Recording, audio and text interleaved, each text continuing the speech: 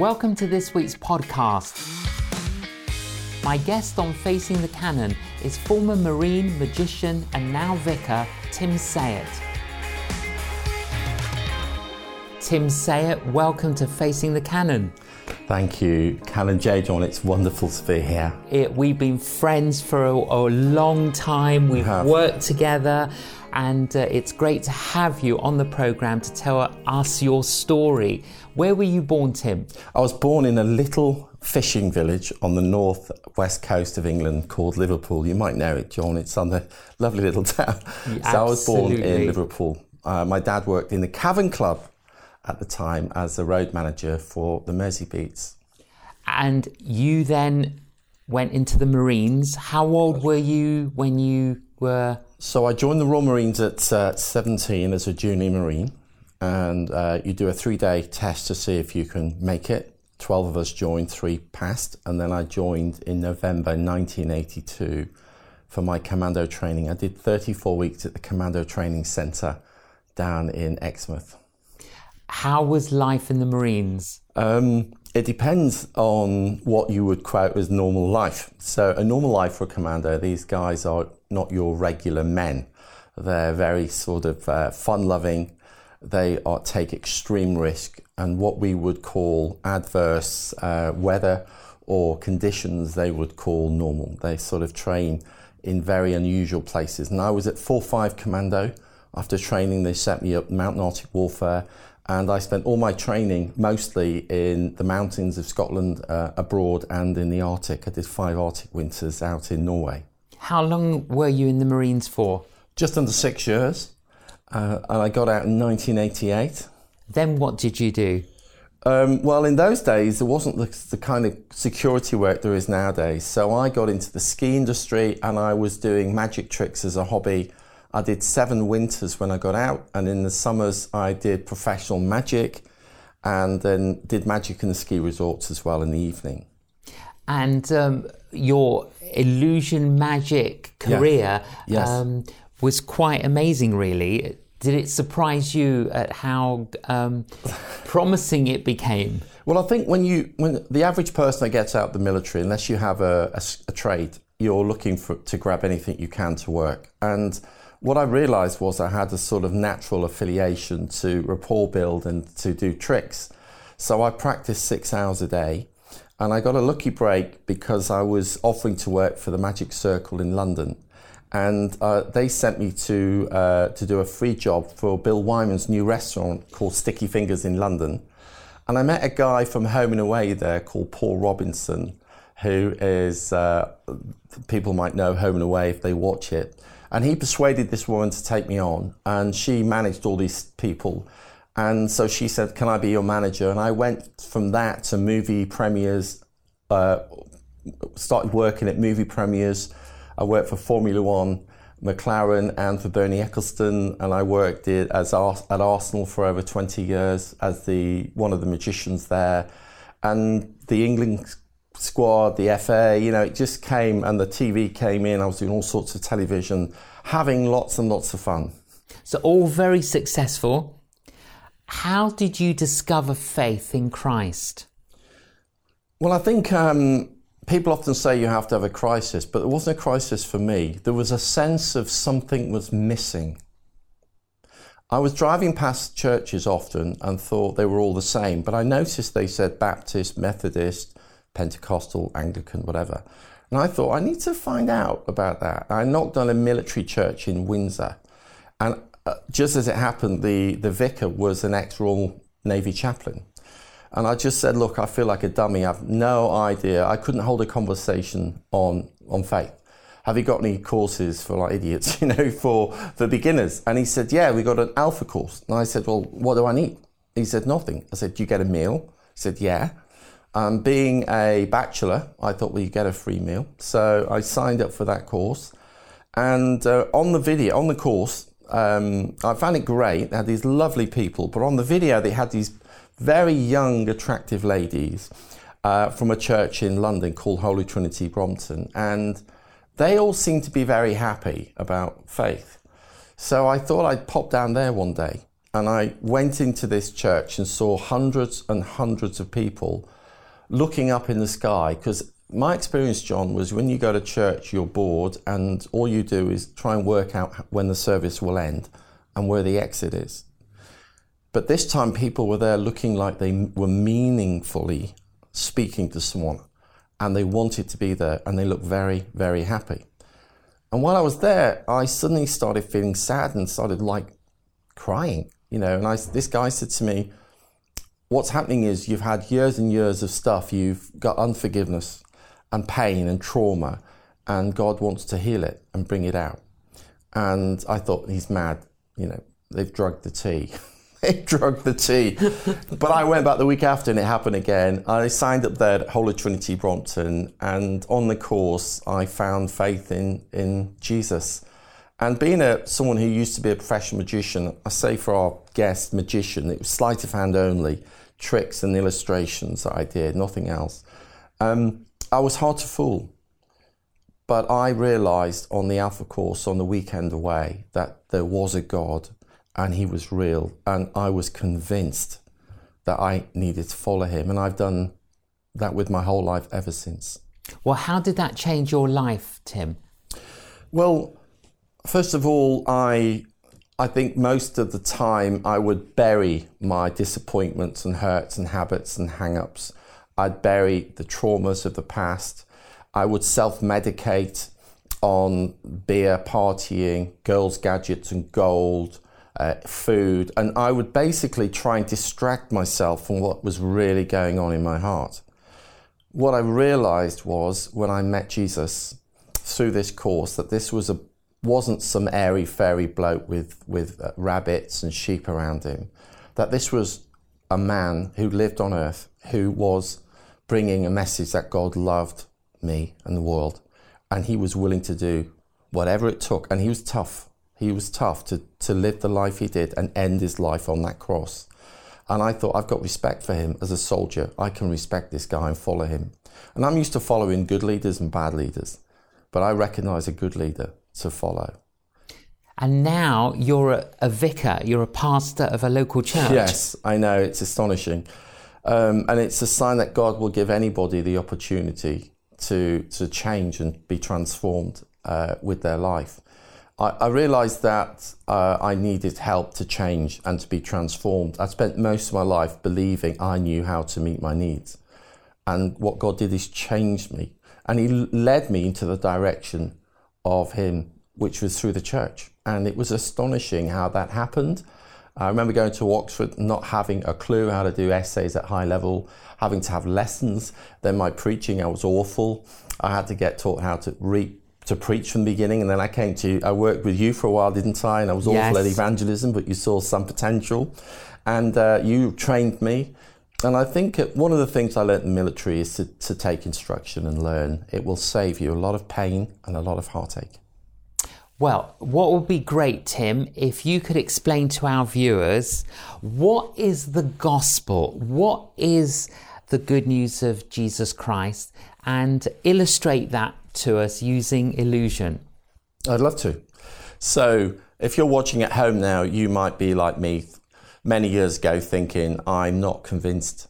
I'm not here to convince you. It's God that does that. But I want to show you something. I thought that I knew it all, or for me, what would make me happy. And what I have is a £10 note. And I thought I would know how to bring value into my life. But as I've followed Jesus, I've realised that he and only he does the transformation. I needed to know forgiveness of God towards myself, towards others who I'd hurt. Have you hurt people? I've hurt people. And then I was angry at God if he existed, and I'd obviously hurt him. And I realised I needed to, in my language, fess up and say, I'm sorry, I was out of order. And what I realised was that when I do that, I'm just going to show you this really slowly. As I do that, I was transformed from one to another. But what I noticed was that God doesn't just change us, he transforms us and brings incredible value. And that's what happened to me. He took me from one place to another, transformed me from the inside. So I need to say sorry. So I started saying sorry to people I'd hurt, sorry to God. And you know, we often hurt ourselves. So God came to help us make good the things we've done wrong. Jesus came because God said, look, you know, if you want to know me, we've got to wipe the slate clean and get right in our relationship and right with me. So that was the first thing. The second thing is, I remember God saying to me, you know, if you want to know me, you have to have friendship with me. And there's nothing better than the friends I made in the Royal Marines at the time. This is my commando beret, which you earn when you pass out of training. You see, I remember being on a march once, and it was really tough. And sometimes the lactic acid kicks in your legs and you struggle. And I was carrying the machine gun, the GPMG at the time, and I was tired, I don't know why. And some of the guys started taking the kit out of my backpack just so I could get my strength back. That was quite a humbling moment. There was no shame in that. Although these guys would have a lot of fun and take the mickey, there was no shame. And then when I got my strength back, they put it in. And what I realized is Jesus didn't just come to wipe the slate clean. He didn't come to tell us off. He came to say, I love you. You have incredible potential. And to fulfill that, you need to know God. At the end of that march, nothing was said, but I realized that Jesus, like those men even more, has got my back, and he's got your back. And he gives you it, and he watches your back, and he watches over you. And he wants you to let him in. That's the whole purpose of the gospel, the good news. That's what it means. I've got a Rubik's Cube here. I don't know if you've ever used a Rubik's Cube. I spent years and years trying to work out how to do one of these. I naturally never really learned without the book. I just want you to imagine, for all those who are watching, that all these colours are all the different people from all over the world. And then if you look at all these colours, all these could be all the things you see in yourself. And the white was the good things I did, and all the others, there's lots of anger and control and manipulation. I thought to make myself big, I would speak down. And when I met Jesus, he says, I've come to say to you, you don't have to stick up for yourself anymore. I'm going to do that for you.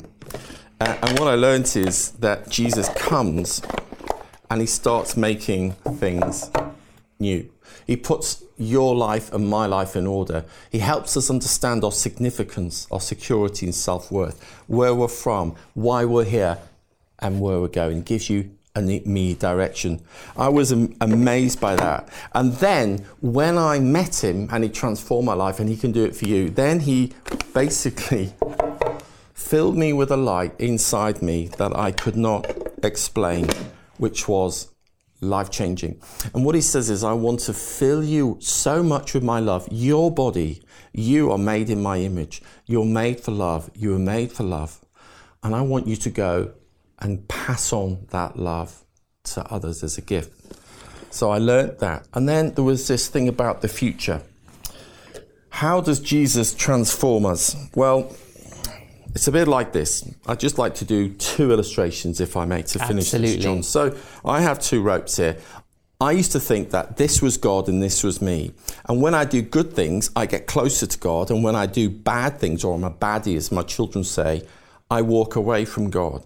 But what I realized was that's not what God was saying. God was saying, I want to wipe the slate clean, make you right with me, and I will fill you with love so that I will take you from the inside, and you and I will become one.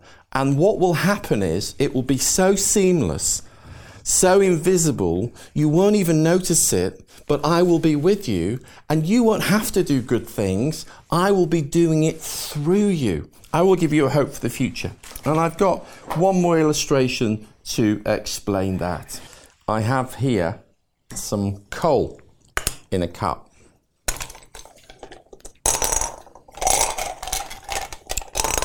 And I don't know what you think when you see coal.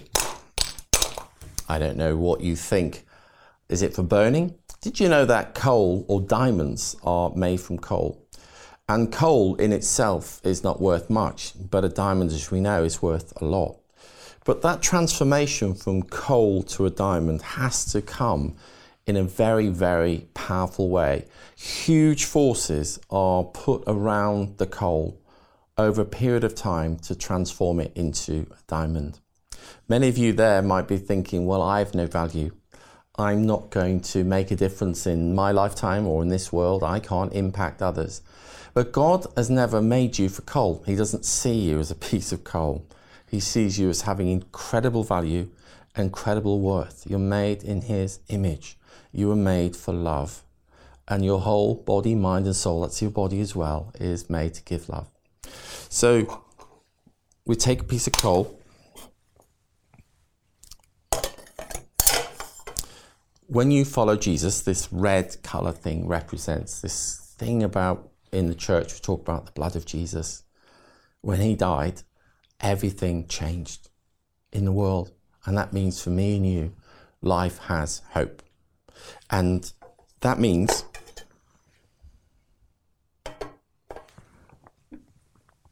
we become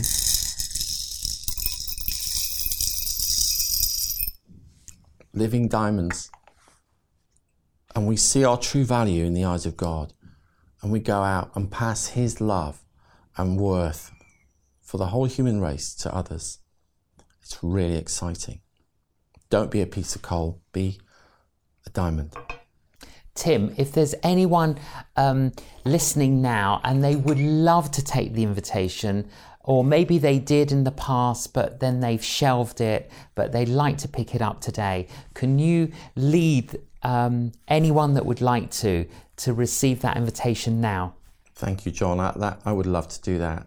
Listen, I don't know where you're at in your life at the moment. I don't know what you're struggling with. I'm sorry if life's hard. I'm sorry if you feel life's tough. You might be grieving, you might be ill, you might be disappointed, you might be struggling in marriage or in parenting or in work or with money. Whatever you face, I promise you this, God who made you is with you. He knows you, every part of you. He loves you and He wants to help. All you have to do is do what I did all those years ago. I was self-sufficient and I realized that will never get me what I need. Don't be self-sufficient. So why don't you say this prayer with me? It's a simple prayer really, but it will change your life. Would you like that? Should we do it together? Okay, I just want you to close your eyes. You don't even have to, but maybe it will help. And say these words after me. Dear Lord Jesus, I'm sorry for all the things I've done wrong, that have offended you, hurt others, wronged others, hurt myself, and wronged myself. Something may come to mind, but that's okay. Just give it to Him. I'm sorry, Lord Jesus, please forgive me. Thank you for your forgiveness. It's that quick. That's what happens. Lord Jesus, would you come into my heart by your Holy Spirit? And would you lead me now to the life you've always purposed for me? I may not know all the answers yet. I may not know the direction, but I trust you with my life. Restore me and transform me. Thank you, Lord Jesus. Amen. Amen. And if you did pray that prayer, a prayer for you, Father, for every person that prayed that prayer, either for the first time or as a way of reaffirming their faith, in the name of Jesus Christ, we announce and we pronounce His forgiveness over you. May you know Christ's presence and peace. And we pray for your protection as you focus and build your life on Him. And we pray that in Jesus Christ's name. Amen. Thank you, Tim. If somebody prayed that prayer, maybe for the first time or as a way of reaffirming their faith, and for all of us, what do we need to do to grow as Christians? You're a pastor, Tim, so you're looking after a flock, you're encouraging your flock to keep on keeping on. What is your advice? The first thing is to tell somebody you've made this decision.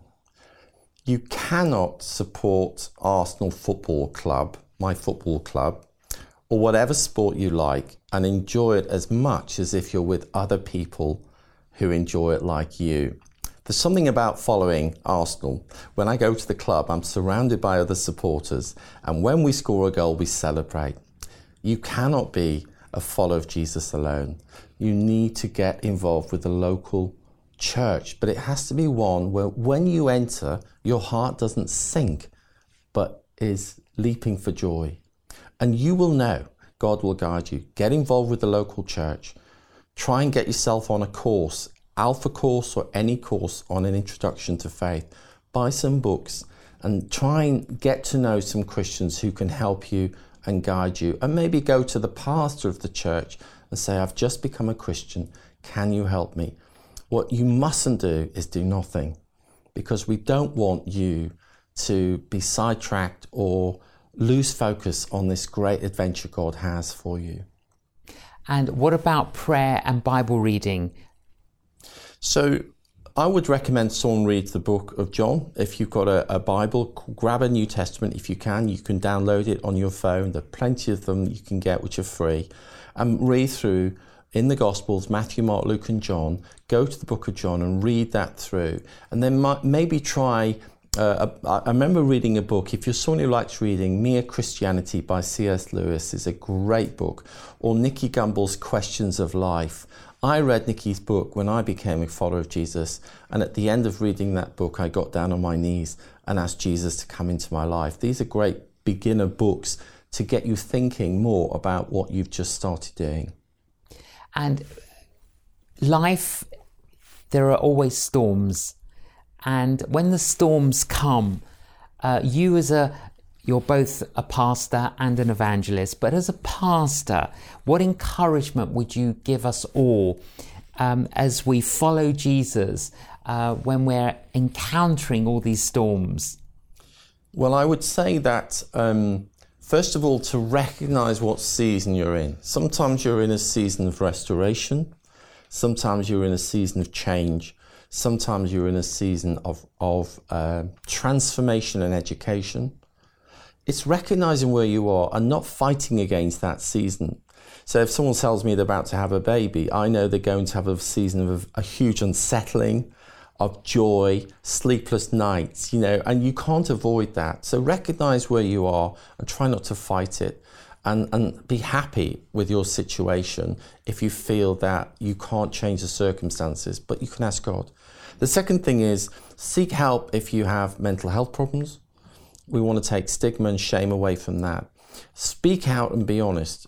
Don't let shame or past trauma stop you from seeking restoration and healing. Sometimes the church can pray for you, but be willing to go for counselling if you need it. A lot of people I meet, John, are feeling they should avoid things like counselling and help, that they should have to work it out themselves.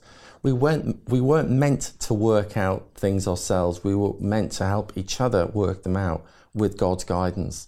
So I always say to people, it takes courage to ask someone to help you in your life. If your marriage is a problem, seek help. Don't stay silent. We want to see people emotionally and spiritually mature, not just spiritually mature. And then how do we discern, Tim, the will of God? Guidance. How do we know that the Lord is our shepherd? How do we discern that it's his voice that we should follow? So when I'm speaking at a conference, and there might be hundreds of people there, if my wife coughs, I hear it.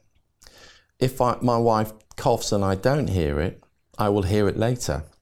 What's interesting is you tend to tune into the voices you think are important. We need to learn to tune into the voice of God. And how we do that is through the scriptures, through the Bible. That is real treasure.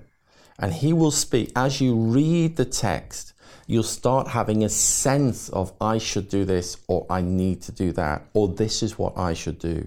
So reading the text of the Bible, the New Testament and Old, but the New first, will give you guidance. The second is you get a prompting. You get no peace about something. And if you do it, you get peace about it. So there's that. And there's other people, asking people, what do you think I should do? If they're Christians, they've got wisdom, ask them to help you discern what you should do. So there's three things for guidance: the prompting through prayer, other Christians, and certainly the Bible. Now we know, Tim, that the Lord guides our steps and he guides our stops. And sometimes we don't like it when he stops us, do we? No. I can be as stuck as anybody and selfish. And sometimes we set our mind. Someone said once, what we believe will meet our needs becomes our goal. And when someone blocks our goal, the consequential emotion is anger. But actually, God stops us from something. And if we get angry, we get angry. But often it's to protect us because he knows the outcome of where we go. So sometimes God says go, sometimes God says stop. And it's learning to trust that. That comes through experience. And the lines might be blurred, but make sure you ask others to help you. Is God saying go or stop? And if he says stop, don't have an adult tantrum, because we do have them sometimes, don't we? It might not be like a child where we throw things, but we can have an internal adult tantrum. And actually, it's being at peace with the direction and the speed that God guides us is important. Otherwise, you'll just start causing yourself all sorts of angst and anxiety. There's a scripture that says, I am not ashamed of the gospel. And it's very important for us as followers of Jesus not to be ashamed of talking about our faith. What encouragement would you give us? Well, I meet a lot of people that are struggling to communicate their faith. We live in a world, we've moved into a sort of season now where it's actually not on vogue to speak and say you're a Christian. My advice is for people they don't have to learn how to do evangelism. That's not the point. But every single one of us is called to be a witness. Any one of us at any point could be called to go to court and give evidence as a witness for something we've seen. It might be a car accident, it might be this. And all we can do is say what we've seen. Every one of us in this day and age can give witness to what God has done in our own life. That's all he's asking us to do. If we're not an evangelist, just be a witness. Now that can be in the things you do, the things you say, in the way you act. And if you want to be the best witness, fill yourself up with the word of God, the love of God, and pray. So when you go out, you are God's hand and feet to the world. Tim, it's a joy to have you on Facing the Canon. You're always very inspiring, a great tonic. Thank you for joining us. Thank you for asking me. Tim Saiet, pastor, teacher, evangelist. Hope that's inspired you, encouraged you in your own journey of faith. Thank you so much for joining us on Facing the Canon. Please join us again. You've been listening to the J.John podcast. To find out more about J.John's ministry, visit www.canonjjohn.com and follow him on social media.